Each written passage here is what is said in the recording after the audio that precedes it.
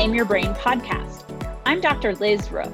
I'm a certified life coach and rheumatologist, and I'm here to show you how I combine science, coaching, and psychology to solve stress and worry for me. And now I want to show you how you can do the same to enjoy the life you've worked so hard to create. It's time to stop struggling and have more fun. Let's do this. Hello, everyone. Happy Tuesday and happy anniversary to my husband and I. We've been married officially today 14 years, and we've been together almost 16 years, and it has been one wild ride. And I attribute our marital success to me getting my brain coached. Because honestly, if I hadn't found life coaching when I did, we would probably be divorced now. It has taught me so much and helped me see and unwind so much of my limiting thoughts and beliefs about myself, about relationships, about marriage, about life. And it truly has saved my life and saved my marriage and really helped me thrive. And that's why I'm so passionate about bringing solutions to you as well, dear listener, because if I can do it, you sure as heck can too. I have a super stubborn brain, and I always say I have to learn lessons the hard way at least 5 to 10 times before I am able to shift completely. And I'm actually challenging that belief that I can actually shift faster and I can learn something and apply it and cause a change in my habits even faster. And that's what I love creating with my clients that I work with. And for me, it's always easier to see the possibility and the limitless potential in my clients than it is in myself. And that's why I think it's so important that we know how to self-coach and take ourselves out of doubt and doom and stuckedness and problems. And it's important to have someone else there with us to see our brains when we can't ourselves. Because, like I say, even the best neurosurgeon in the world can't do brain surgery on himself. All right, so let's get into today's topic, and this is going to be a quick one. I wish you could kind of see me right now because it's Monday night, about less than 12 hours before this episode drops, and I've been wanting to record this, and things have been going on. Our son just moved out. He stayed with us for about 3 weeks. He's 19, and he had his 21-year-old girlfriend with him. And I will just say it's very interesting and educational to see how younger minds think. And I'm sure that I was that way when I was his age. But this generation coming up, it's just very different from how we were raised. Even when we raise our kids with the best intentions, they have their own brains and they learn along the way, and they are influenced by outside forces such as other parents or society or schoolmates or classmates, or social media is a big influence these days. And it was just fascinating to see how his brain functioned and how he processed, and just that distinction between fear-based thinking and love-based thinking. And I could totally see it so clearly in him. And while he was staying with us for about 3 weeks, I had a day where I could see it in everyone, and it was fascinating. And I've also been doing some inner somatic work, so I think that probably has an influence on it, but I literally could see where everyone's thoughts and how they expressed themselves and what they did and how they carried themselves and what they said and what questions they asked, whether it was patients or my colleagues or other people I was interacting with during the day. It was literally fascinating. And I could also see my brain doing it too.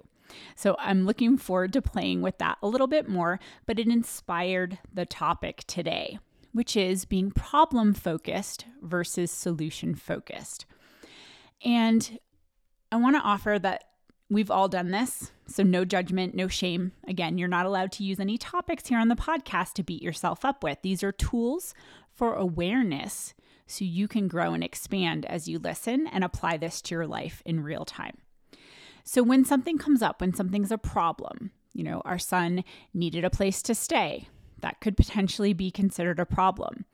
When he was focused on the problem, he was worried, he was anxious, he was freaking out a little bit. Like, what if we can't find a place? What if we can't find one that we can afford? What if this one's too much? They want insurance, they want credit history, all this stuff. It was just fascinating. And he was very problem focused. And when he was able to kind of calm that down and be aware that he was problem focused, he was able to shift into being solution focused. And solution focused is like, okay, here is the circumstance that's going on. Remember, circumstances are always neutral, but our brains and our thoughts put a spin on them and create emotion behind them, whether that's confidence or anxiety, whether it's worry or joy, right? Fear or love, the two base emotions upon which all of us human brains, our human brains, base our reactions or our responses. He was able to shift into, okay, well, let's look over here. Let's look at this listing. Let's talk to these people. Then he became solution focused. And I think that's a great example because it's real simple, right? When we have problems at work, sometimes we get caught up in the details of the problem, right? Okay, my boss needs this report by the end of the day, or I have to send this email out by noon today. And we're focused on, do we have enough time? Do we have enough energy? Do we have enough information? Do we have enough resources? And if you can't already hear it, the problem-focused mindset is focused on the problem out of fear and helplessness. It puts us in a position where we don't really have the authority or the agency to create the solution because we fall into that lack or attack. We have to come out swinging. We have to defend. We're in the problem. It's almost like you sink into the problem. And a lot of people, it's just default, right? There's a problem. It gets expanded. It gets blown up. We think about all the what ifs.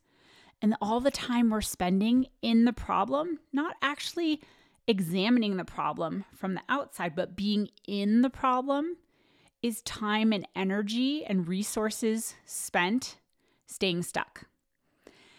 As opposed to when we're solution focused, we say, oh, okay, you need a place to live. What are you looking for in that place? Let's ask the questions to get the path and the steps we need to take to create the solution. Remember, we can create from a place of empowerment and a place of agency and authority. Then we're not in victimhood. We're not in helplessness, which is where we are when we're in the problem. When we can see the problem as a circumstance, as something neutral, and then focus our brain on creating the solution, we get to be much more imaginative, much more expansive, much more abundant in our ideas, in our time, in our energy, in creating resources or sourcing resources from people around us, asking for help, asking for other ideas, finding options and potential solutions. And that comes from love, from calm, from confidence. And stress and overwhelm and stuckedness comes from being in the problem. So I really want you to see this distinction between problem-focused and solution-focused, because even the language that we use shows us where we are, whether we're problem-focused or we're solution-focused. And I know I've talked about this on a couple different episodes. The language that we use kind of tips us off to where our focus is, fear-based or love-based, helplessness or empowered. And the language that you use will either keep us stuck there or it will have us moving forward with imagination, with creativity, with love, with confidence that we can create a solution, or we can find someone who can help us create one, right? When our vision is very narrowed, we have tunnel vision because we're in that fight or flight response. We're in our emotional brain and we don't have access to our rational, expansive, intelligent, evolved human brain. So we're in one or we're in the other. When we're in the rational brain, we have access to our emotional brain, but we know that it's not driving the bus. We don't let the pigeon drive the bus and we don't let fear drive the bus either, because neither of them are going to get us to the destination of solutions. So saying, I have to, I need to, I should, I shouldn't, I can't, right? Or blaming either ourselves or someone else, that means we're problem focused and we're living in fear from our emotional brain. And remember, this is our brain's default. It's our normal brain function to protect and defend. Just like I talk to my patients, when they're in pain, their emotional brain kind of takes over and says, pain could equal danger, pain could equal death. We got to shut down, we got to defend, we got to get out of here, right? I need to, I have to, I should, I can't. Those are all disempowering terms that create and sustain problem-focused thinking. I want to, I choose to, I get to, I can, are all solution-focused. Just think in your brain a couple of sentences like, I can't do this. I have to do this. I need to do this. I like to use the example of weight loss. I have to lose weight. I need to lose weight. I should lose weight. To me, that feels very heavy and it feels like an obligation, like I'm being weighed down by it, versus empowering language. I get to lose weight. I choose to lose weight in a way that's fun and sustainable and delicious for me. I choose not to lose weight right now, but I know that I have that option in the future. I get to lose weight. I get to create the way that I want to lose weight in a way that makes me feel amazing. That to me feels lighter. It feels expansive and airy. Like there's so much room to create exactly the path and the solution and the journey that I want. So I want you to think back to the last time you had a problem. And I also want to offer that every problem that's created in our brain cannot be solved by the same brain that creates it. We have to make this intentional shift. Because when we're focused on the problem, remember, we're in that emotional fight or flight brain with a narrow vision. We're very tunnel visioned. We're very focused. And focus is not a bad thing, but when it's tunnel vision, we can't see the other options that are around us. Sometimes we're debating, maybe say breaking up with a boyfriend or a girlfriend, and we think, oh my gosh, well, no one's ever going to love me the way they do. No one's ever going to be able to take care of me the way they do. No one this, no one that. It's very limited. It's a lack of resources. It's the not enough, that lack or attack. Versus if we open up and we say, well, I was okay on my own before they came along, and I can trust myself and I can have my own back. And it's possible that someone even better could come along with none of the negative qualities that I don't necessarily enjoy about this person, but with all of the positive qualities that I've cultivated.